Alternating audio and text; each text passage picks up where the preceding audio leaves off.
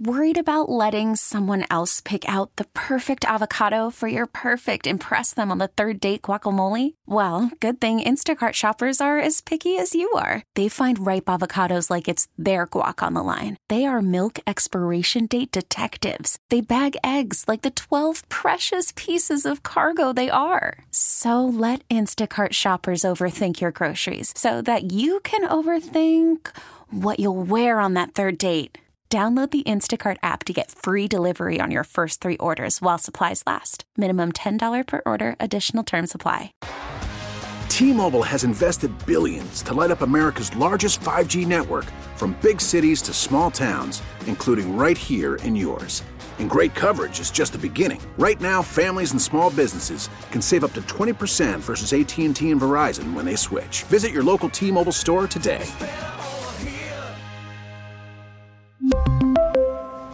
Plan savings with 3 lines of T-Mobile Essentials versus comparable available plans. Plan features and taxes and fees may vary. It really is quite a moment each night in this city.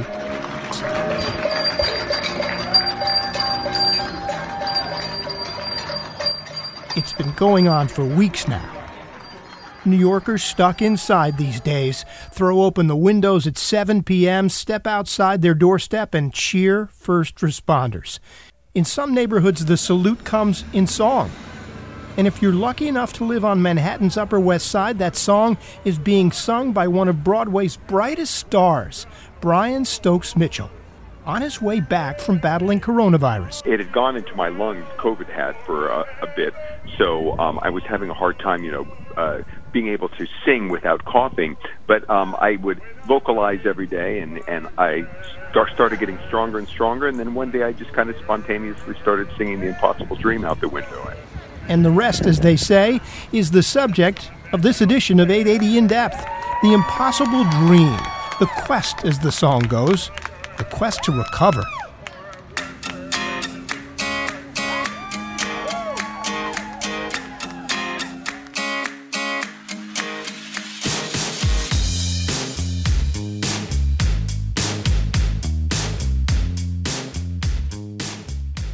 I'm Tim Sheld from WCBS, and we're joined by reporter Peter Haskell. Hey, Peter. Hey, Tim. How you doing? I haven't seen you in ages. This social distancing thing is quite distant for us. We love this 7 p.m. clap out, and I know you discovered this story before anybody, and I want you to sort of tell us about your discovering the story of Brian Stokes Mitchell and lead into your conversation with him, because it's just such a great New York story in this crisis. So I live on the Upper West Side, and every night my kids and I go out and we clap and we cheer. And one night we heard somebody way down the block singing. It sounded like opera. And we headed over there, but by the time we got there, it was over. Later that night, a friend texted me this social media link. And there is Brian Stokes Mitchell, this Broadway star, singing out his window. I'm like, oh, I guess that was him. So I'm thinking, tomorrow I'm going to go out and check it out. Go out the next night. Sure enough, this is a guy who started Man of La Mancha, sung The Impossible Dream. I saw that show and was blown away by his performance. It was just remarkable. He was nominated for a Tony for it. He won a Tony for Kiss Me, Kate. And here he is outside his window on the Upper West Side every night singing this song.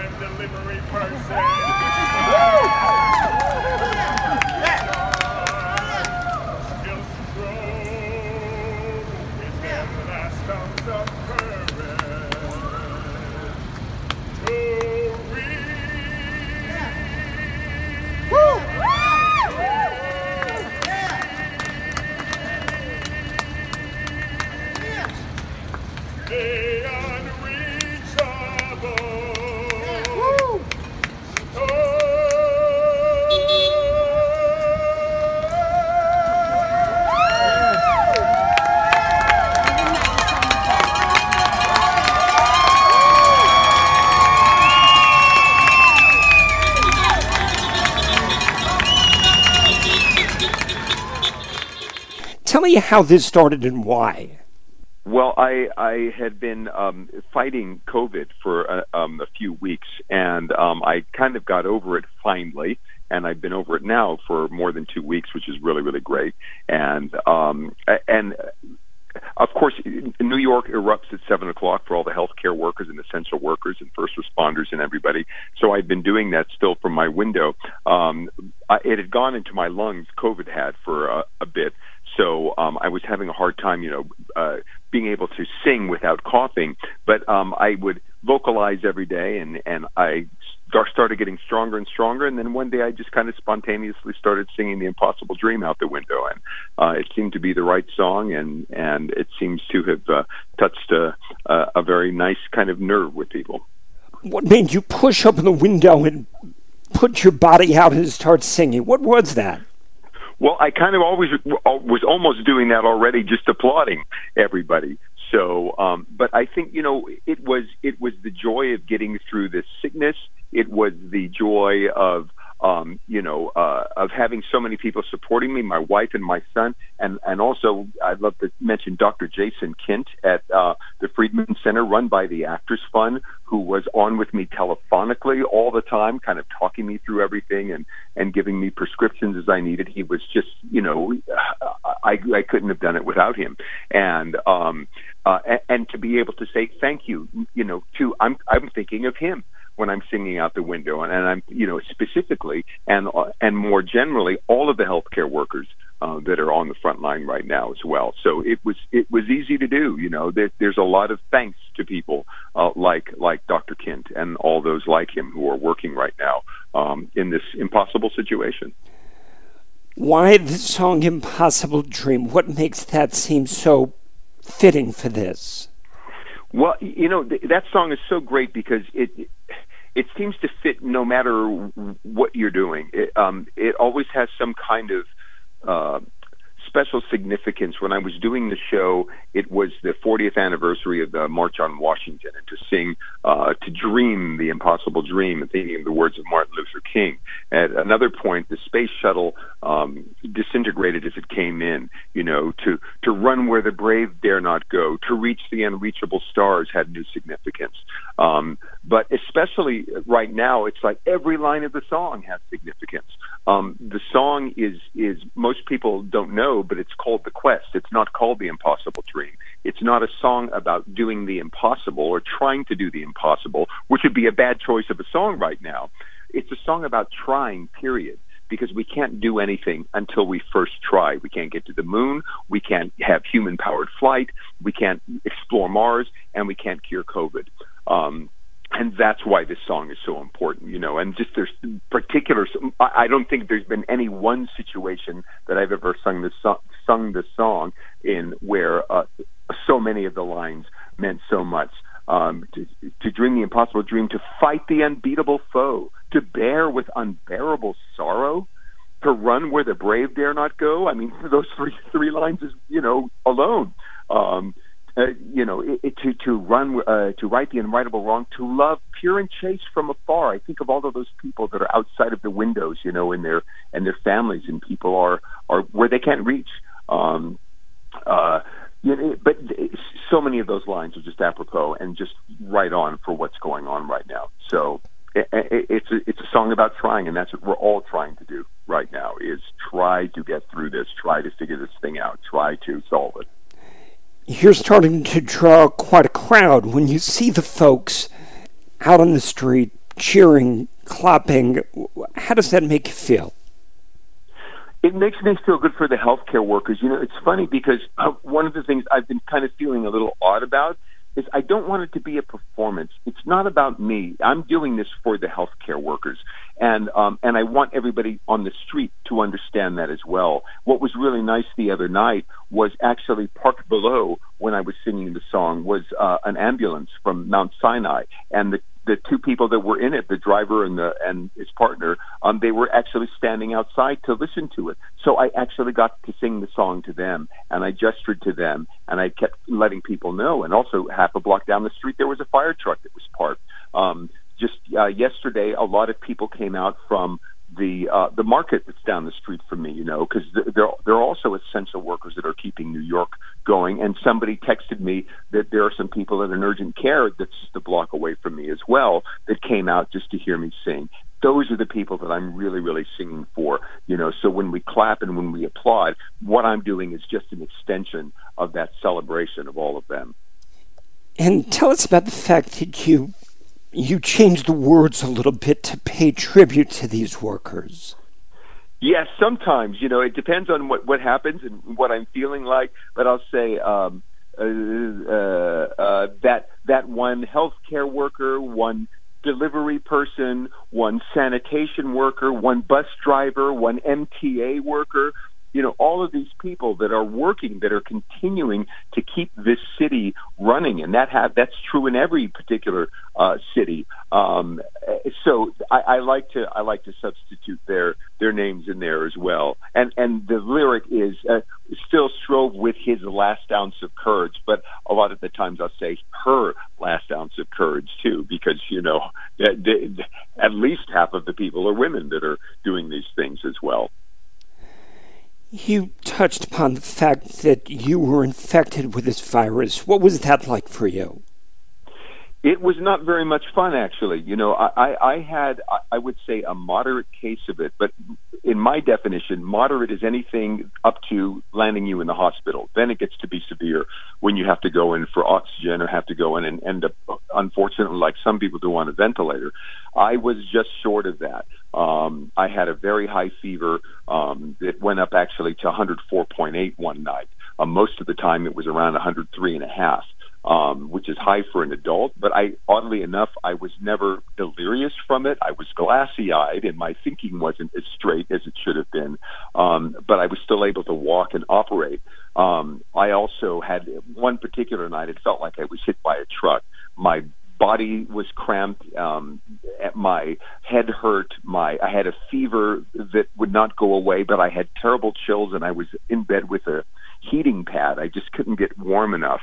Then finally, when those symptoms abated, I was left with this high fever that throughout over the course of maybe 12 days, 15 days, got lower and lower and lower. That seems to be the pattern for this. It sets in at somewhere around sunset, 5, 6, 7 at night, and it starts going up, and then you break it by the morning, and by morning my temperature was normal, and then it would go up again, but less, each day. So, and then the other thing is 4 or 5 days into it, I could feel it going into my lungs. So, my doctor, Jason Kint, had given me some albuterol as well, so I would be able to breathe. And I was singing as well to kind of keep exercising it. But, that's a real concern, especially when your life is your lungs and singing and performing. How bad is this going to get? There are just so many questions about it. And that's the most terrifying thing about this illness, is that we have so many more questions than we have answers about, everything, about what's going to happen, about our economy, about when will this be cured, when will we have a vaccine, and to personal questions like, when will I get it? What will happen if I get it? Will I end up in the hospital? Will I die from it? These are all questions that are just unanswered, and there's nothing worse than mystery like that, having unanswered questions that nobody can seem to help with. You just have to kind of go through the experience and hope that you get out of it, okay at the end. And many people don't. It's the very unfortunate thing. But most people do. And that's the one thing that people shouldn't forget. The vast majority of people that get this are get through it. And 20 to 25%, they think, are totally asymptomatic as well. Peter, Brian Stokes-Mitchell has some thoughts about Broadway, what it means to this city, the impact of it closed down. It's incredible. I mean, everything's shut down, obviously, but consider that Broadway is an economic engine to Manhattan. People come from all over the country, maybe even all over the world, to stay in hotels, to eat in restaurants, to be in this city, all around the entertainment of Broadway. And it will come back. There's no question about it. But the impact of not having that entertainment, that Broadway, it is a big deal, isn't it? It's culture, it's art, it is giving this city its heartbeat. And it's also jobs. It's not just the people on stage. It's the folks in the orchestra pit, the costume designers, the people who run the lights and the audio and the ticket takers and the directors, and then it's off-Broadway, and it's the folks who do TV shows. And there are so many people in this industry in New York City. You can go by Chelsea Piers, you can go by certain neighborhoods where shows are filmed every single day. All of those people are now out of work. All of them wondering when they come back, and some of them really struggling at this point, and that is a big problem. It's really, really difficult because, as many people know, I'm chairman of the board of the Actors Fund, and I'm also on the board of Americans for the Arts, an arts lobbying organization in Washington, D.C. And that's for the arts in general, both profit and nonprofit.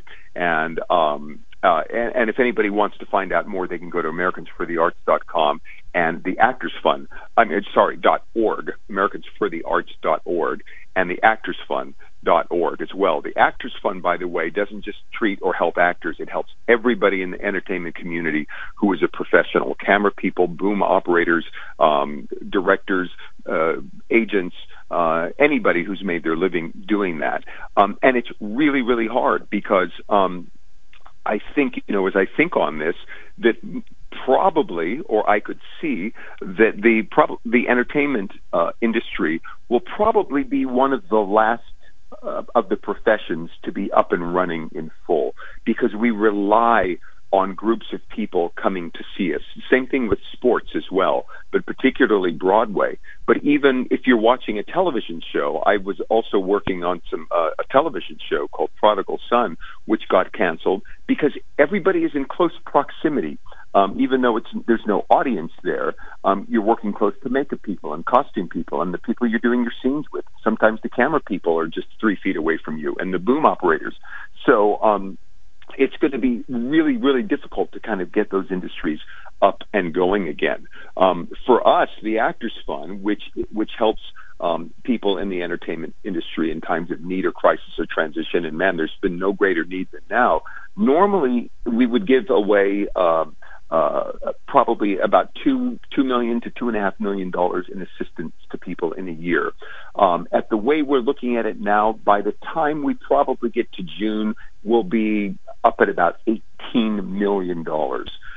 We've already given away for the last 4 weeks $4 million, and it's been about $250,000 a day that it's costing, to help people with insurance, to help people with rent, to help people with all kinds of different issues that they have. So it's a very, very challenging time, and we're again, more questions than answers. We're not sure exactly what this is going to look like on the other end. What shows will be back? How will shows come back? How will audiences want to come back, to New York, which is kind of the ground zero of COVID right now, or get on an airplane? And I think we need to have a lot of medicine and science in place first, like antibody test, some kind of proof that we have an immunity to it if we've gone through it and if we have these antibodies. And finally, a vaccine for those that haven't had it. I think until we have that, people are going to be very hesitant to sit in seats next to people, whether it's for sports or for a concert or for the symphony or for Broadway. So that's why I think the entertainment industry is really going to be hit hard by this. Last question, back to the singing at the window. Have you thought about how long you do this for? I haven't, as I was saying, I was feeling, starting to feel funny because it was feeling like a performance, and I was thinking, maybe I need to stop this. Maybe I should teach everybody the song and say, okay, it's your song now, you sing it. My wife suggested that I go to some of the hospitals and, kind of taking it on the road in a sense. And singing in front of for the workers at the hospital. But also, what I don't like about that is, we're applauding them, and then suddenly somebody breaks in the song, and where's the focus? It's on the person singing the song. And I don't think that's right. It needs to be on those healthcare workers. So I'm not, in answer to your question, I don't know. And I was thinking of quitting, but that's the day that when I looked down, there was the fire truck on one side there was the ambulance on another, and now that I'm seeing there's also healthcare people that are coming out to hear this, that's who I'm doing it for. But it's also wonderful because I'm getting lots of notes from people and texts from people and emails from people that are just on the street, and it gives them hope and it makes them feel good, and it's kind of connecting them to something, what the song is about and how it speaks to them, and it's really important. So I guess it is a song really for everybody, not just the healthcare workers. And I have to remember, the power of art and its ability to kind of connect us all, to make us feel better, to make us feel like we are all one, to make us feel like we're in this together, to give us hope that we can all get through this. And that's kind of a special thing to be able to do that for people as well. So the short answer to your question is, I don't know. And I'm curious and you talked about the notes that you get, but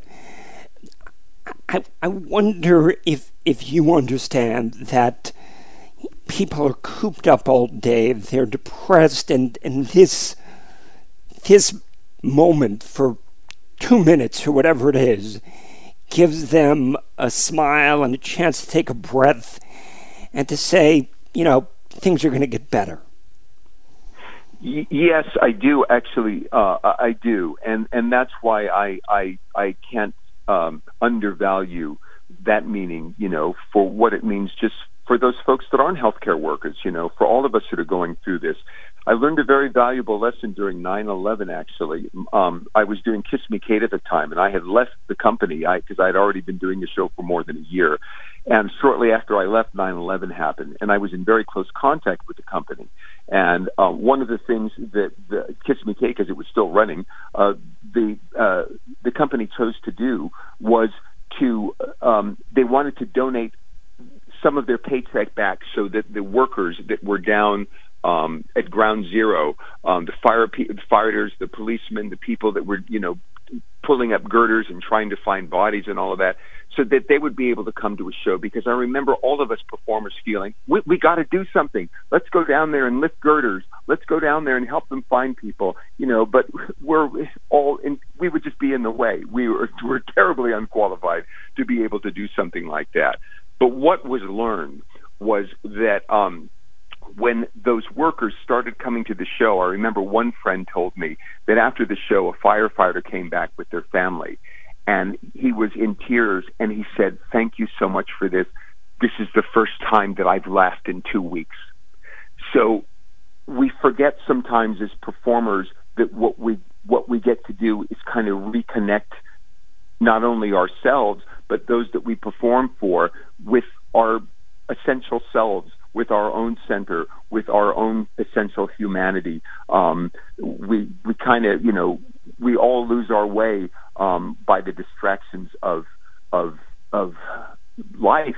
Like, for instance, this terrible pandemic we're going through right now. And sometimes just hearing a song puts you on the right track again, or puts you in a happy, joyful space. And that is really important to do, to be able to connect people, because it's so easy for us to fall into the state of depression and despair right now. And to be able to give people hope, and to make them feel good, and to give them a smile, or to allow them to cry sometimes too. People need that. I have now learned how important that is, and that we all have something special to offer. We're all here on this planet now during this pandemic for a reason, and every one of us has something that we can do to be a part of the solution to the problem. And everybody has something different. A performer has something different than a healthcare worker, has something different than a delivery person, has something different than a grocery store worker or a hardware store worker or an MTA worker or a bus driver.